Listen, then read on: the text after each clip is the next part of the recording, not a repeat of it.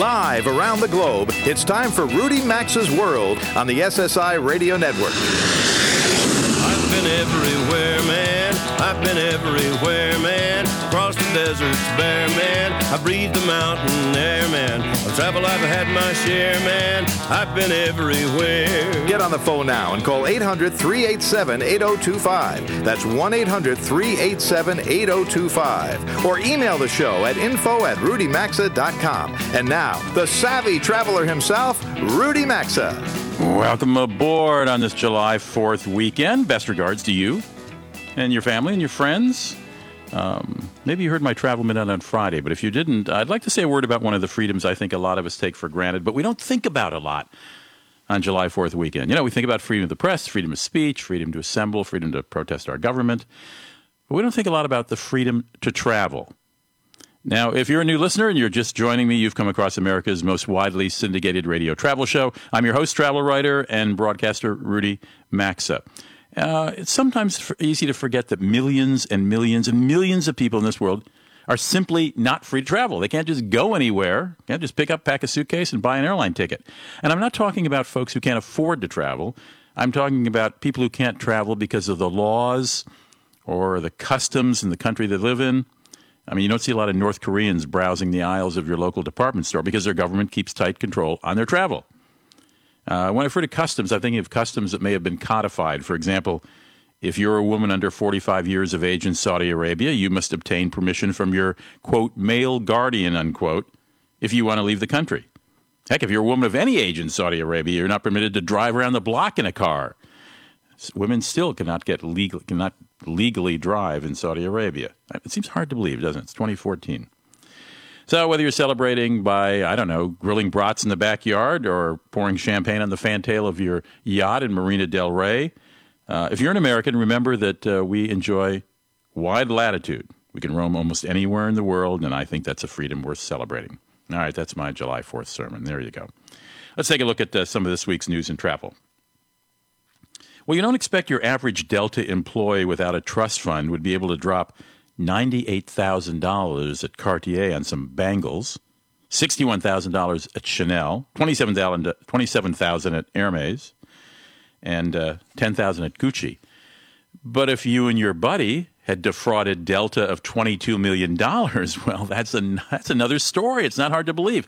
Did you hear that number? $22 million. These two guys are alleged to have defrauded from Delta Airlines. That's what a grand jury in Atlanta charged this week when it indicted Paul Anderson of Apple Valley, Minnesota.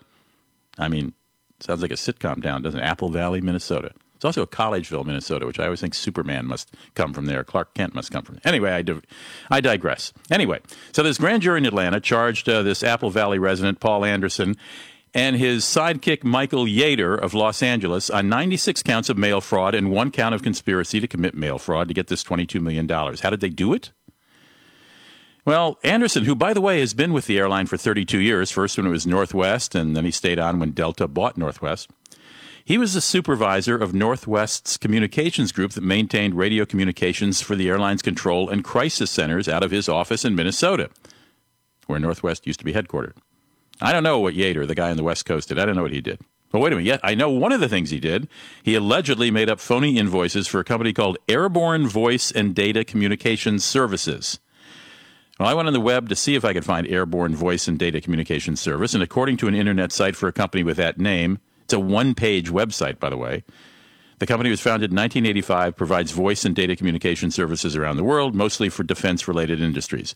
I do not know if the website I was looking at is the same Airborne Voice and Data Communication Service that this California guy was making phony invoices in the name of. So don't hold me to that.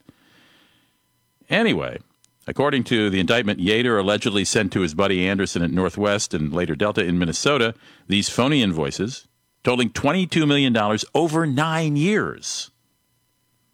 And the airlines paid them because Anderson submitted them. 9 years this has been going on.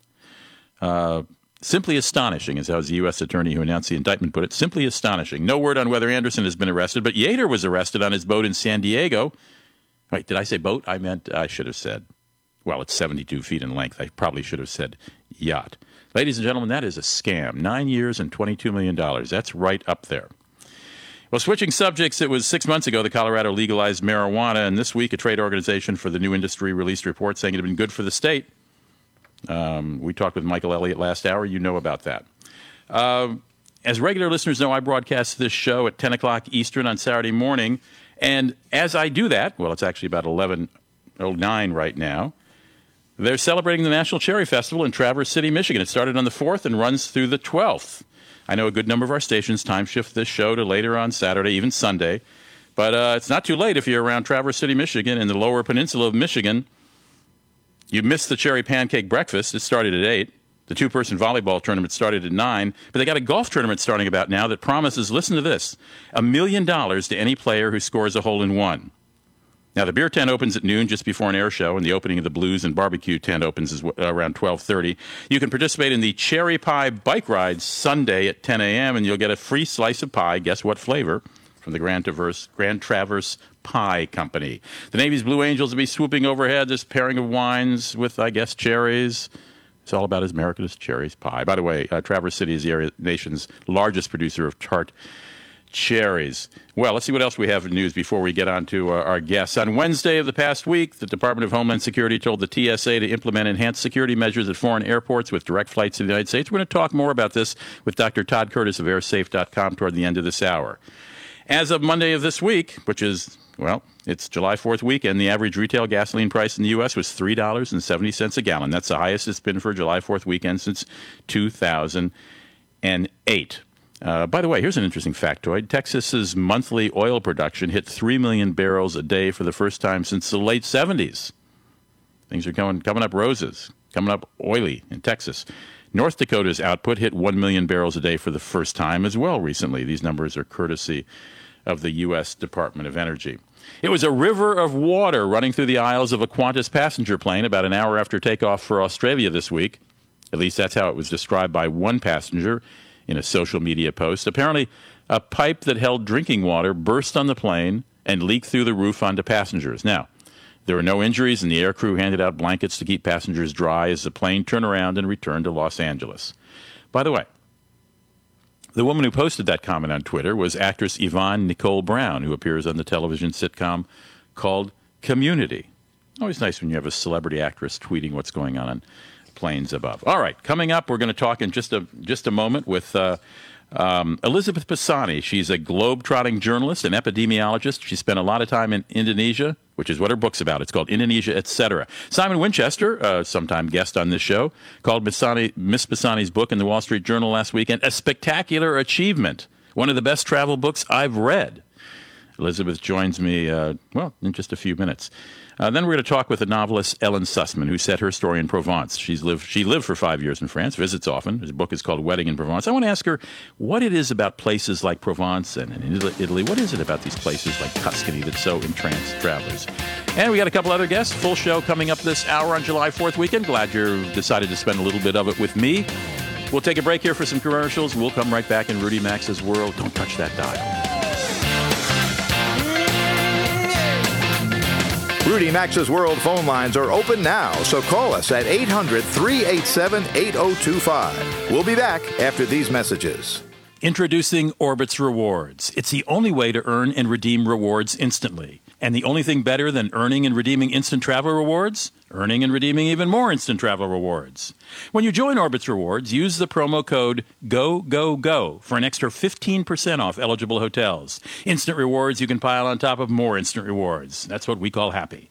Sign up now at Orbitz.com/rewards to get instant vacation gratification, or look under sponsors at RudyMaxa.com. If you've got aches and pain and soreness, it could be chronic inflammation. Listen to Dave talk about Relief Factor 4. I was in a sawmill accident and suffered with pain and discomfort for 60 years. I heard about Relief Factor 4 and decided to order it. And in 4 days, I was walking without a limp and without pain. I am thrilled. For more information or to order Relief Factor 4, Go online at ReliefFactor4.com. That's ReliefFactor4.com. TrueCar.com is changing car buying forever. Yes, every day, TrueCar users receive negotiation-free, guaranteed savings. Some features not available in all states. In the first 3 months of this year, over 126,000 cars were sold by the TrueCar Certified Dealer Network. TrueCar users save an average of $3,078 off MSRP. When you're ready to buy a car, just follow 3 easy steps. First, go to TrueCar.com and find out what other people paid for the car you're looking for. Then register at TrueCar.com to see upfront pricing information and lock in your savings. Third, simple. Just print out your TrueCar savings certificate and take it to the TrueCar Certified Dealer for a better, hassle-free car buying experience. Remember, every day, TrueCar users receive negotiation-free, guaranteed savings. Save time, save money, and never overpay. Visit TrueCar.com today. That's TrueCar.com.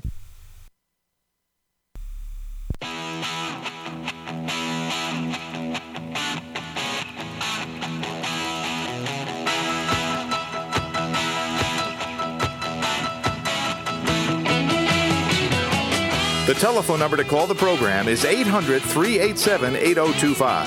That's 1-800-387-8025. Or visit the show online at rudymaxa.com. Here again is Rudy Maxa. Welcome back to Rudy Maxa's World. This segment's brought to you by Orbitz. And Orbitz Rewards, the only way to earn and redeem rewards instantly. And what's better than that? Well, earning and redeeming instant travel rewards.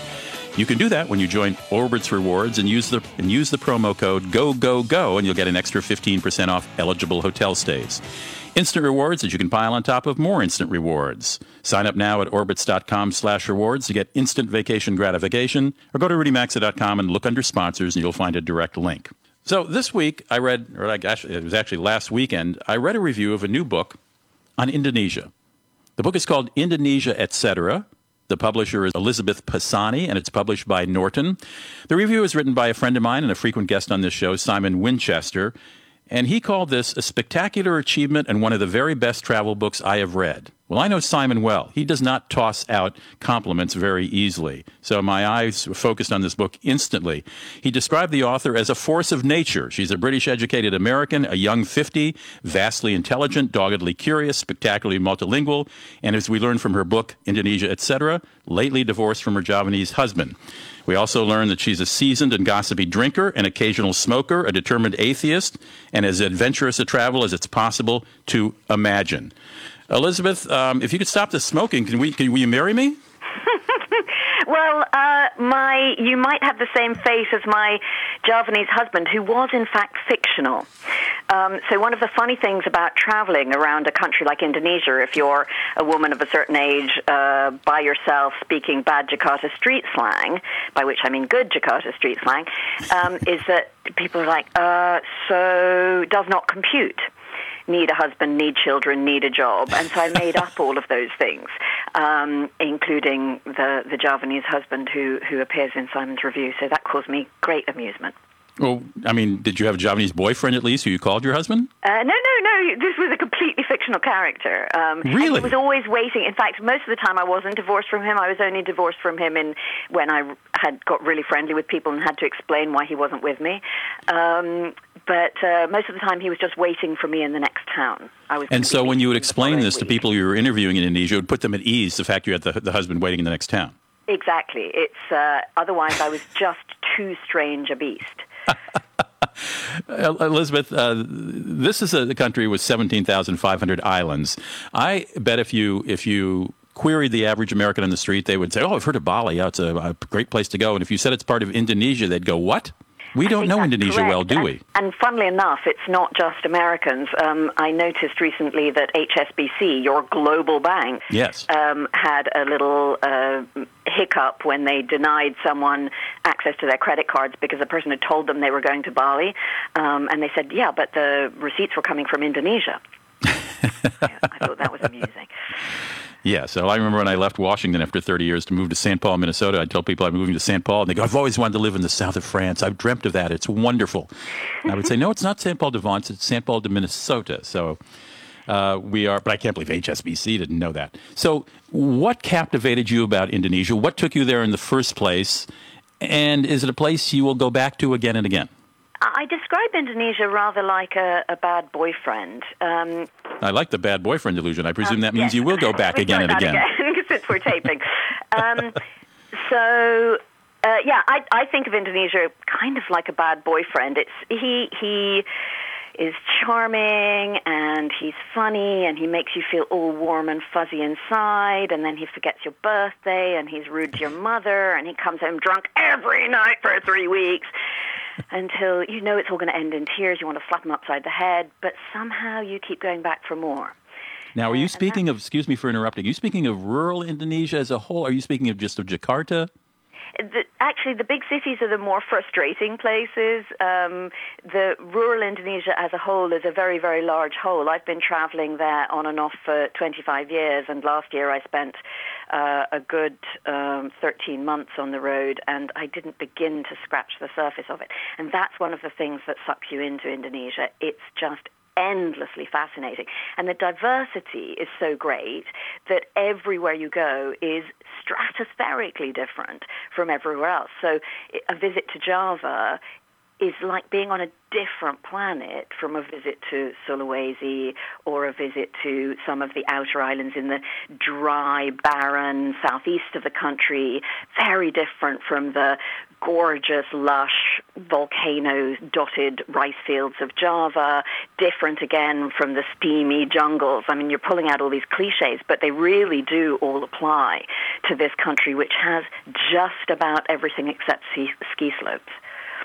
Well, when you tell people, and I'm not asking you to give us a tour guide account to Indonesia, but if someone's never been there, where do you tell them to go? Your description of Jakarta, I've not been there, but I'm very familiar with Thailand, Bangkok. I've had a home there for 22 years. It sounds like Bangkok. Pollution, a lot of traffic, craziness, some streets not as clean as others. But what do you tell an American who wants to go to Indonesia for the first time? What cities or islands do you say, here's what you ought to do? It depends on their level of adventurousness, because truthfully, Indonesia, most of the country is not an easy travel. It's not full of glorious, luxurious hotels. It's not full of English-speaking people who will happily guide you around. That is true of Java. Java is very accommodating and very beautiful, has a fantastic culture, spectacular temples, both Buddhist and Hindu, that date from the 10th century, really beautiful. So that's a good starting place. For the more adventurous, I would say go east.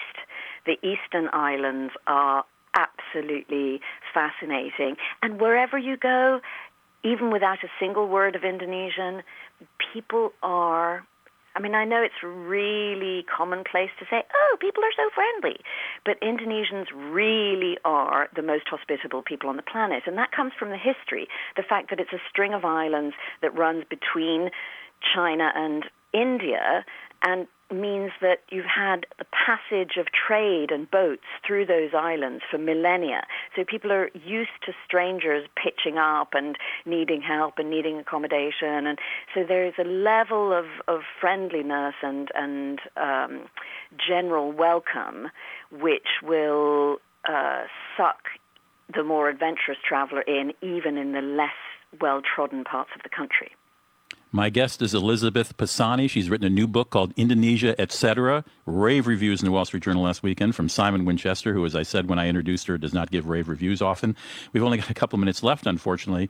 But a lot of people, leaving aside a tourist spot like Bali and Java, a lot of Americans' familiarity is with these sort of footnotes in news stories about Muslim folks and how, Indonesia is mostly Muslim, but there are different kind of, we're hoping it doesn't erupt. What is your take on that religion and that worldview of folks who have that religion in that country?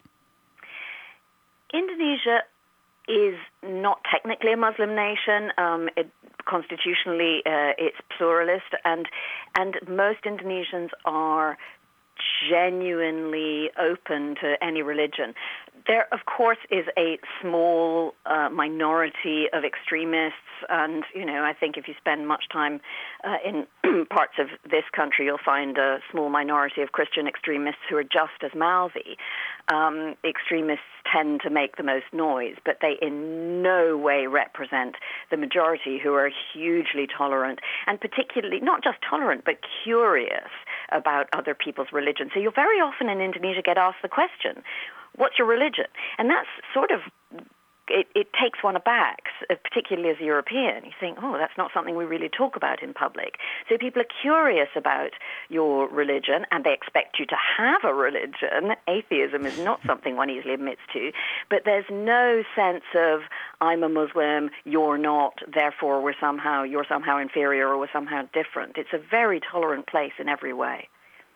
Elizabeth, I have not, normally I have a chance to read an author's book before talking to her, but I have not in this case, but Simon's review convinced me. If you have an interest in Indonesia and that amazing archipelago of all those islands, pick it up. It's called Indonesia, Indonesia, etc., etc., period. It's written by Elizabeth Pisani, Pisani, and it's published at Norton. Do you have a website, Elizabeth, I can refer people to? I do, IndonesiaEtc. Well, that's easy enough. Pick it up and learn a little about that part of the country. I can't wait to read it because, as I said, Simon Winchester is a serious writer himself, and it was the most flattering review I've read from him in a long time. Elizabeth, I really appreciate you dropping by, and I wish you best of luck with your book. Thank you very much. You're listening to Rudy Maxa's World on this July 4th weekend. I'm glad you are. Look forward to having you stay with me after this break.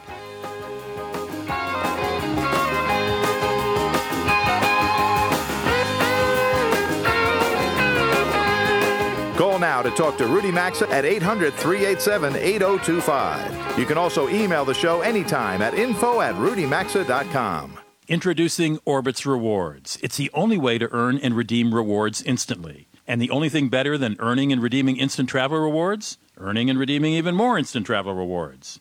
When you join Orbitz Rewards, use the promo code GOGOGO for an extra 15% off eligible hotels. Instant rewards you can pile on top of more instant rewards. That's what we call happy. Sign up now at Orbitz.com/rewards to get instant vacation gratification, or look under sponsors at RudyMaxa.com. If you've got aches and pain and soreness, it could be chronic inflammation. Listen to Dave talk about Relief Factor 4. I was in a sawmill accident and suffered with pain and discomfort for 60 years. I heard about Relief Factor 4 and decided to order it. And in 4 days, I was walking without a limp and without pain. I am thrilled. For more information or to order Relief Factor 4, go online at ReliefFactor4.com. That's ReliefFactor4.com.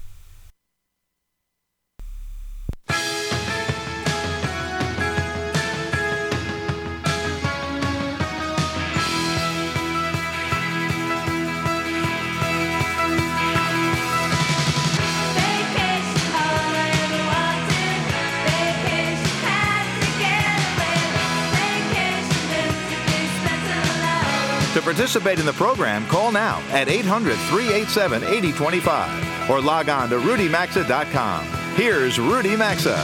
It's 33 minutes after the hour. Welcome back to Rudy Maxa's World. Nice to have you here on this July 4th weekend in America's favorite travel show, or at least the most widely syndicated radio travel show. I don't know if it's anybody's favorite, but I hope it's yours. Ellen Sussman has written a novel. She's an author of several other books, including, I'm turning to the back jacket, The Paradise Guest House, French Lessons, and On a Night Like This. She lives in Northern California, and she's written a new book that's just been published called A Wedding in Provence. It's published by Ballantine Books. Now, keep in mind, it's fiction. But the reason, we normally don't have a whole lot of fiction writers on this show, but anything that involves travel, and this one certainly does, makes her welcome. Ellen, welcome to the show. Thanks. It's very nice for you to have me on. Well, now, let me understand correctly. Even though the book I'm holding in my hand is a novel, you did live in France with your family for a few years? Yes. When my daughters, who are now 26 and 28, were babies, I lived in Paris, and we traveled every summer to Provence. All right, and the book is called A Wedding in Provence. Now, did you ever have a wedding in Provence, or is that the Yes. structure of the book? No, my husband and I actually were married, but not in Provence. We were married in the Dordogne, and that was 14 years ago. At that point, my daughters were, I think, about 10 and 12, or 12 and 14 perhaps. So the book is not autobiographical. In the novel, the daughters are 26 and 28 and out to make a lot of trouble. My girls were not quite capable of that sort of trouble at that time, but I so loved the notion of what it was like to have to bring your closest friends and family to France to celebrate a wedding in a spectacular location, and that was the inspiration for the novel. You did mention in the afterword that you hope your two daughters didn't get a lot of questions about what in the book relates to their real life. Well, they will get a lot of questions, that's for sure. Of course they will. Of course they will. Well, the Dordogne is certainly different than Provence, but I mean, it's still not Paris. I mean, it's the southern part of, it's the countryside of France, the rural part of France. What is it that so charms us as Americans, from Peter Mail's books to, well, I guess you can count Tuscany in that category, that school of dreamy places we all dream. What is it that so enchants us about these regions? There is something remarkably romantic about Provence or the entire south of France. And I think in part, it's the spectacular beauty of the place, the vineyards, the colors. I mean, the homes will be these beautiful stucco homes with these vibrant, light blue shutters.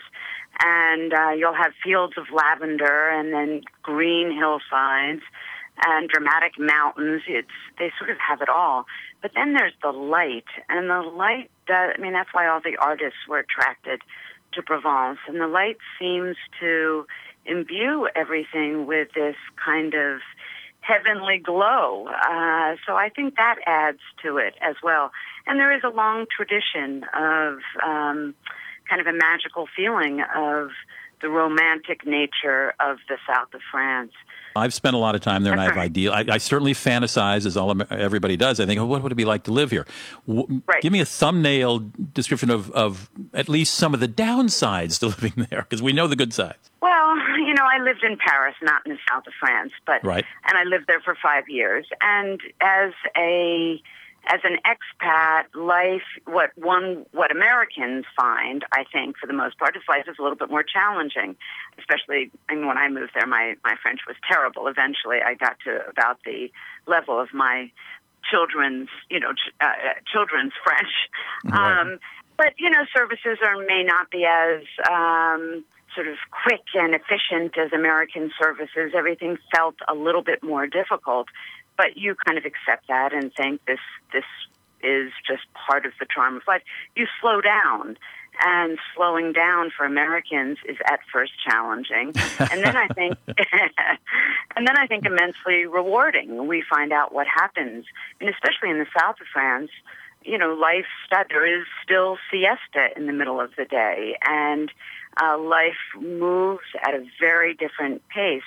And people do stop and talk to you slowly and want to know how you are. So I think it is maybe a difficult adjustment to how different life is, but then there is so much to be gained from that experience. And in the minute we have left, how were you received as an American by were you able to make friends with neighbors, with your shopkeepers? Yes, with people all those preconceived ideas about how the French treat Americans. I think if Americans make the smallest effort to speak French, to be friendly, you walk into a store and you have to say bonjour, and you have to say, if possible, in French, do you speak English? If you don't make that assumption that everyone speaks English and everyone is there to the world should revolve around you, the French love. I when I moved there, I had a baby and I was pregnant, and I was desperate to speak French, so I was trying, everything I could to speak the language. So the French really welcomed me and embraced me and made life rich and interesting. And I think it is sort of the attitudes that Americans bring to a brand new experience that can make it work or not work. I couldn't agree more, and I think it's even easier in the rural parts outside of Paris, from my experience. Helen Sussman is the author of a new book. It's called A Wedding in Provence. It's published by Ballantine Books. It's a novel, but it'll give you a feel for the place. Check it out. We'll be right back. Rudy Maxa's World is coming right back, so get on the phone now at 800-387-8025. That's 1-800-387-8025. You can also enjoy the program anytime at rudymaxa.com.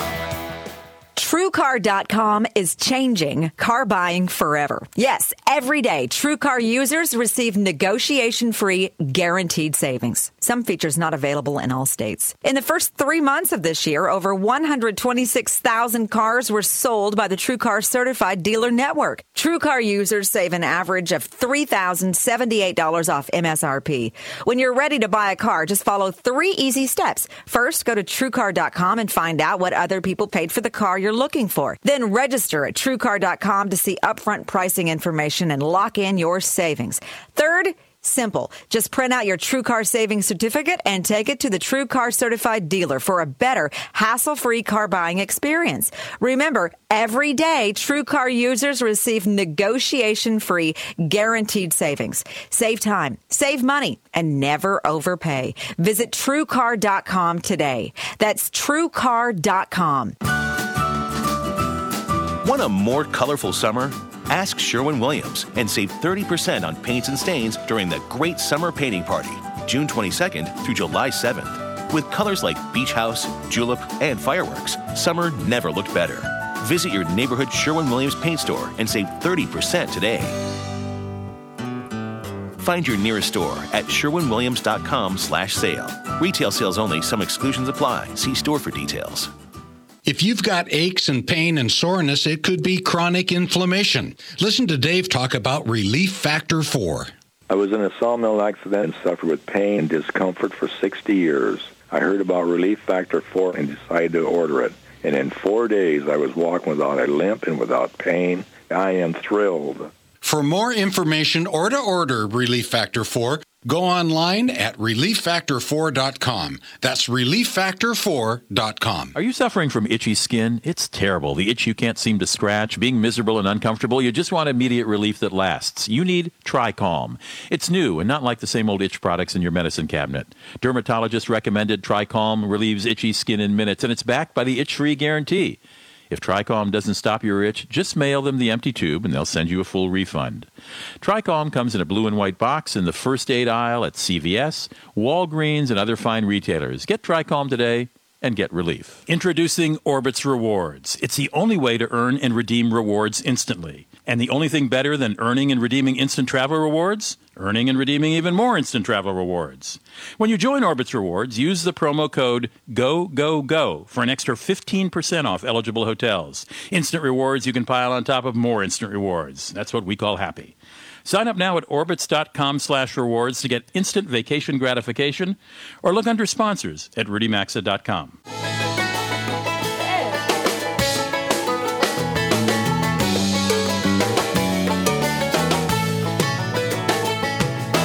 Get out the map, and lay your finger anywhere down.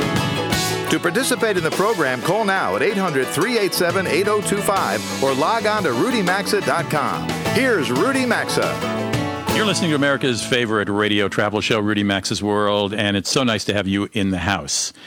Ramsey Quabain is a travel journalist, a business travel writer. He's a regular contributor to TravelSkills.com. He's written for Travel and Leisure, North Star Travel Media, travel journalist for BBC. Guy flies a lot of miles, 350,000 a year. We reach him down in North Carolina. I wanted to talk to him about a column he had posted to Travel Skills this week. Following a trip, several travel writers were invited to Delta's world headquarters in Atlanta and given a behind-the-scenes peek.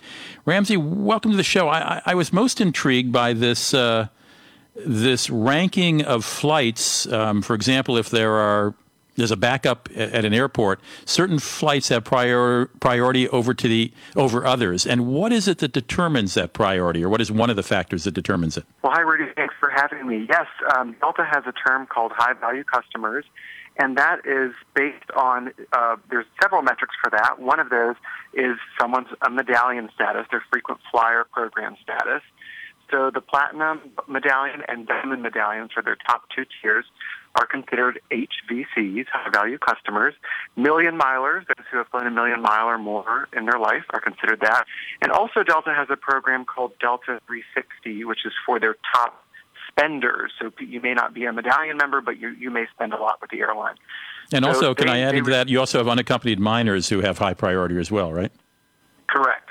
they may not necessarily be part of the overall term HVC, but when Delta has a delay on a flight and the people in the operations control center are watching these flights, if there are a lot of HVCs or any unaccompanied minors on the plane, those flights take priority. Interesting. That is so interesting. I never knew that. I simply thought it was, whatever plane was next on the tarmac or next to take off. That's so interesting. Okay, and you talked about the number of people who go through the airport, and it's quite incredible in Atlanta, isn't it? And the number of Delta flights that pass through there every day. Well, Atlanta's often, it will always rank as the top airport in the world for passengers flown, and Delta is one of the largest airlines in the world as well. So it's a quite busy place, and as you can see, and there is a delay. It can cause a few snags, but Atlanta has 5 runways, so they can take off or land planes 3 at a time, which is quite an impressive feat. And 40% of Delta's fleet passes through their 150 gates at the Atlanta airport daily? That's unbelievable. Correct. 70% of those passengers are going on to connecting flights. They're not locals. That's right. And Delta likes to use the term world port for Atlanta because literally you can fly to the majority of their global destinations from Atlanta. So it's a fascinating place just from a sociological perspective, just to sit and watch the departure boards. You also learned what flights they put closest to security. In other words, easiest to get to from the main terminal and the quickest to get to. If you've flown from Atlanta, you know that there is a concourse called T, and which is also a terminal, and this is the closest one to the security checkpoint from the main entrance to the airport. So Delta has made a decision to place as many of their business, if they have a flight with a lot of business travelers on it, usually to New York, usually to Washington, often to Chicago. They try to place these from Terminal T to make it as convenient as possible for the local traffic. That would be business travelers who are starting their trip in Atlanta. Of course, that's not a hard and fast rule, but they make every effort to do so. So they really do cater to their most frequent the flyers, the people who spend the most, the people who fly the most. There is a very conscious effort to do that. You said that I know they've got a couple Sky Clubs or their airline membership clubs at Atlanta's airport, but you said the one near B10 has the highest complaint rate in the entire club network because it's so cramped and small. But Delta a few months ago said, okay, you can't bring any guests in without paying. And the idea was to cut down on the crowds. But apparently that hasn't still cut down sufficiently to make B10 a little more pleasant? Well, I think the Delta regular flyers will probably be familiar if they pass through Atlanta with B10. It's a relic of many, many years ago, and it really is not designed to be an airport club of today. It's essentially a large room. Well, medium-sized room, whereas most airline clubs are several large rooms kind of connected together. Sure. So if you see this club, you realize it really is not designed to handle more than 80 people, and that's kind of pushing it. Well, a most interesting look behind the scenes at Delta. I mean, I really learned, I know we have a short segment, but I learned a lot, particularly about the priority allocation of flights when they're delayed and how they look at the status and spending power of the passengers or unaccompanied minors on those planes. Ramsey, thanks so much for joining me. Thanks for having me, Rudy. Ramsey Quabain is a business traveler writer. He's a regular contributor to TravelSkills.com. You're listening to Rudy Maxa's World. We're going to take a break here. Stick with me. I'll be right back.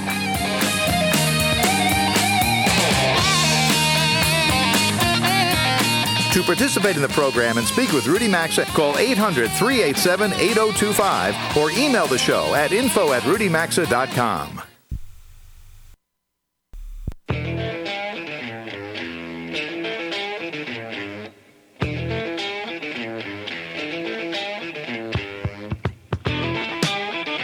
To join Rudy Maxa, call 800-387-8025. You can email the show at info@rudymaxa.com.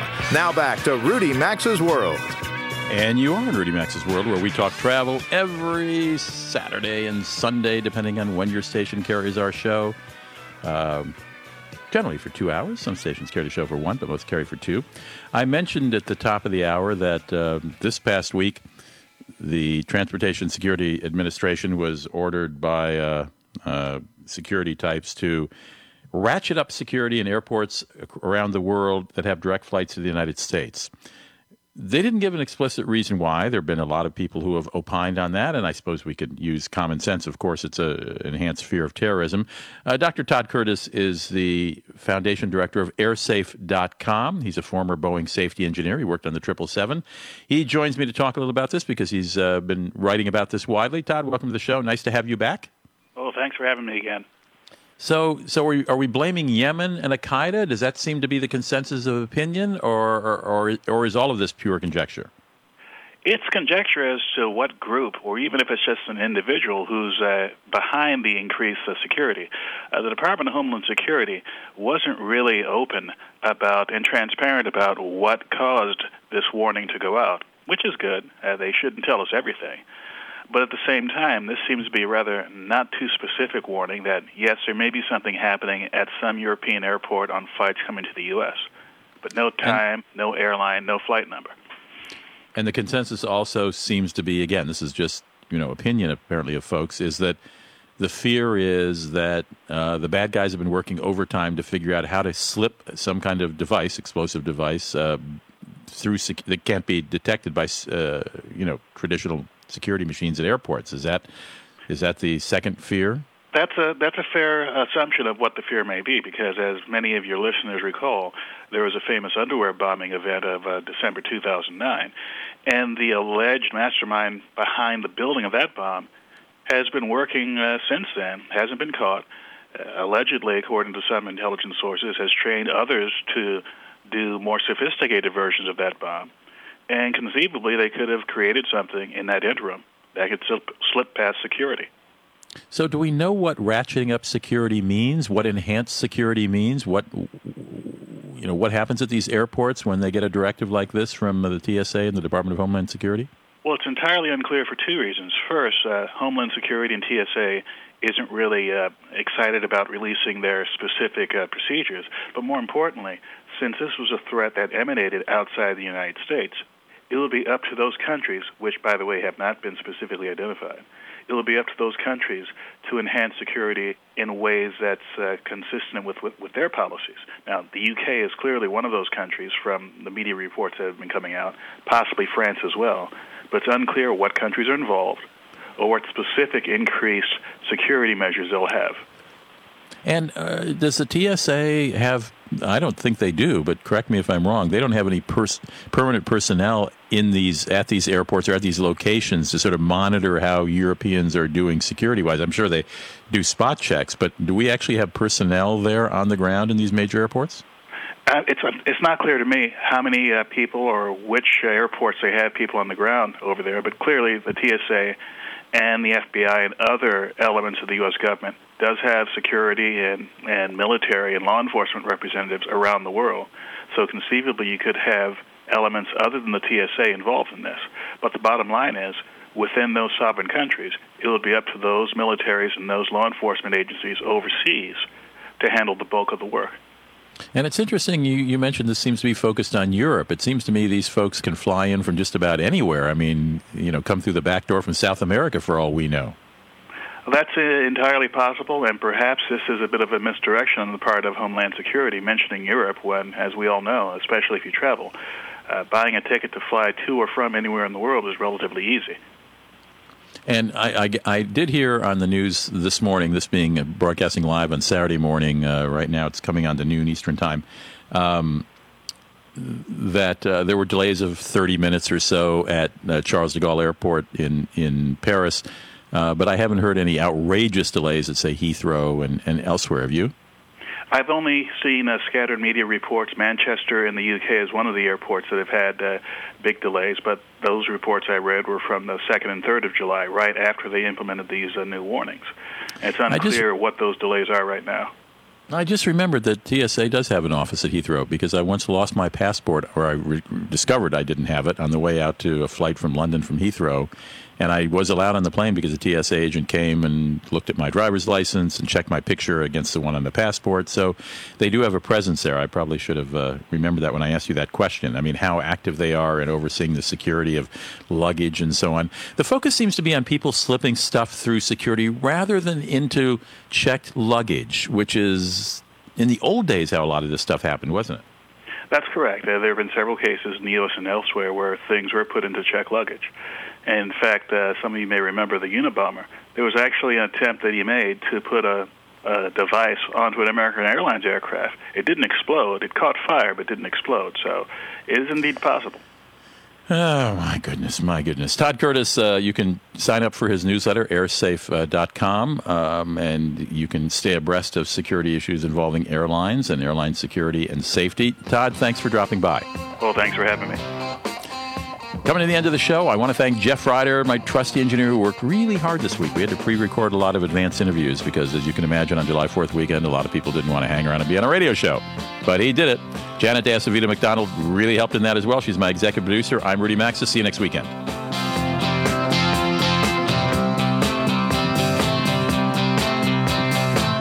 You've been listening to Rudy Maxa's World. And as always, you're hearing Must Hear Radio on the SSI Radio Network.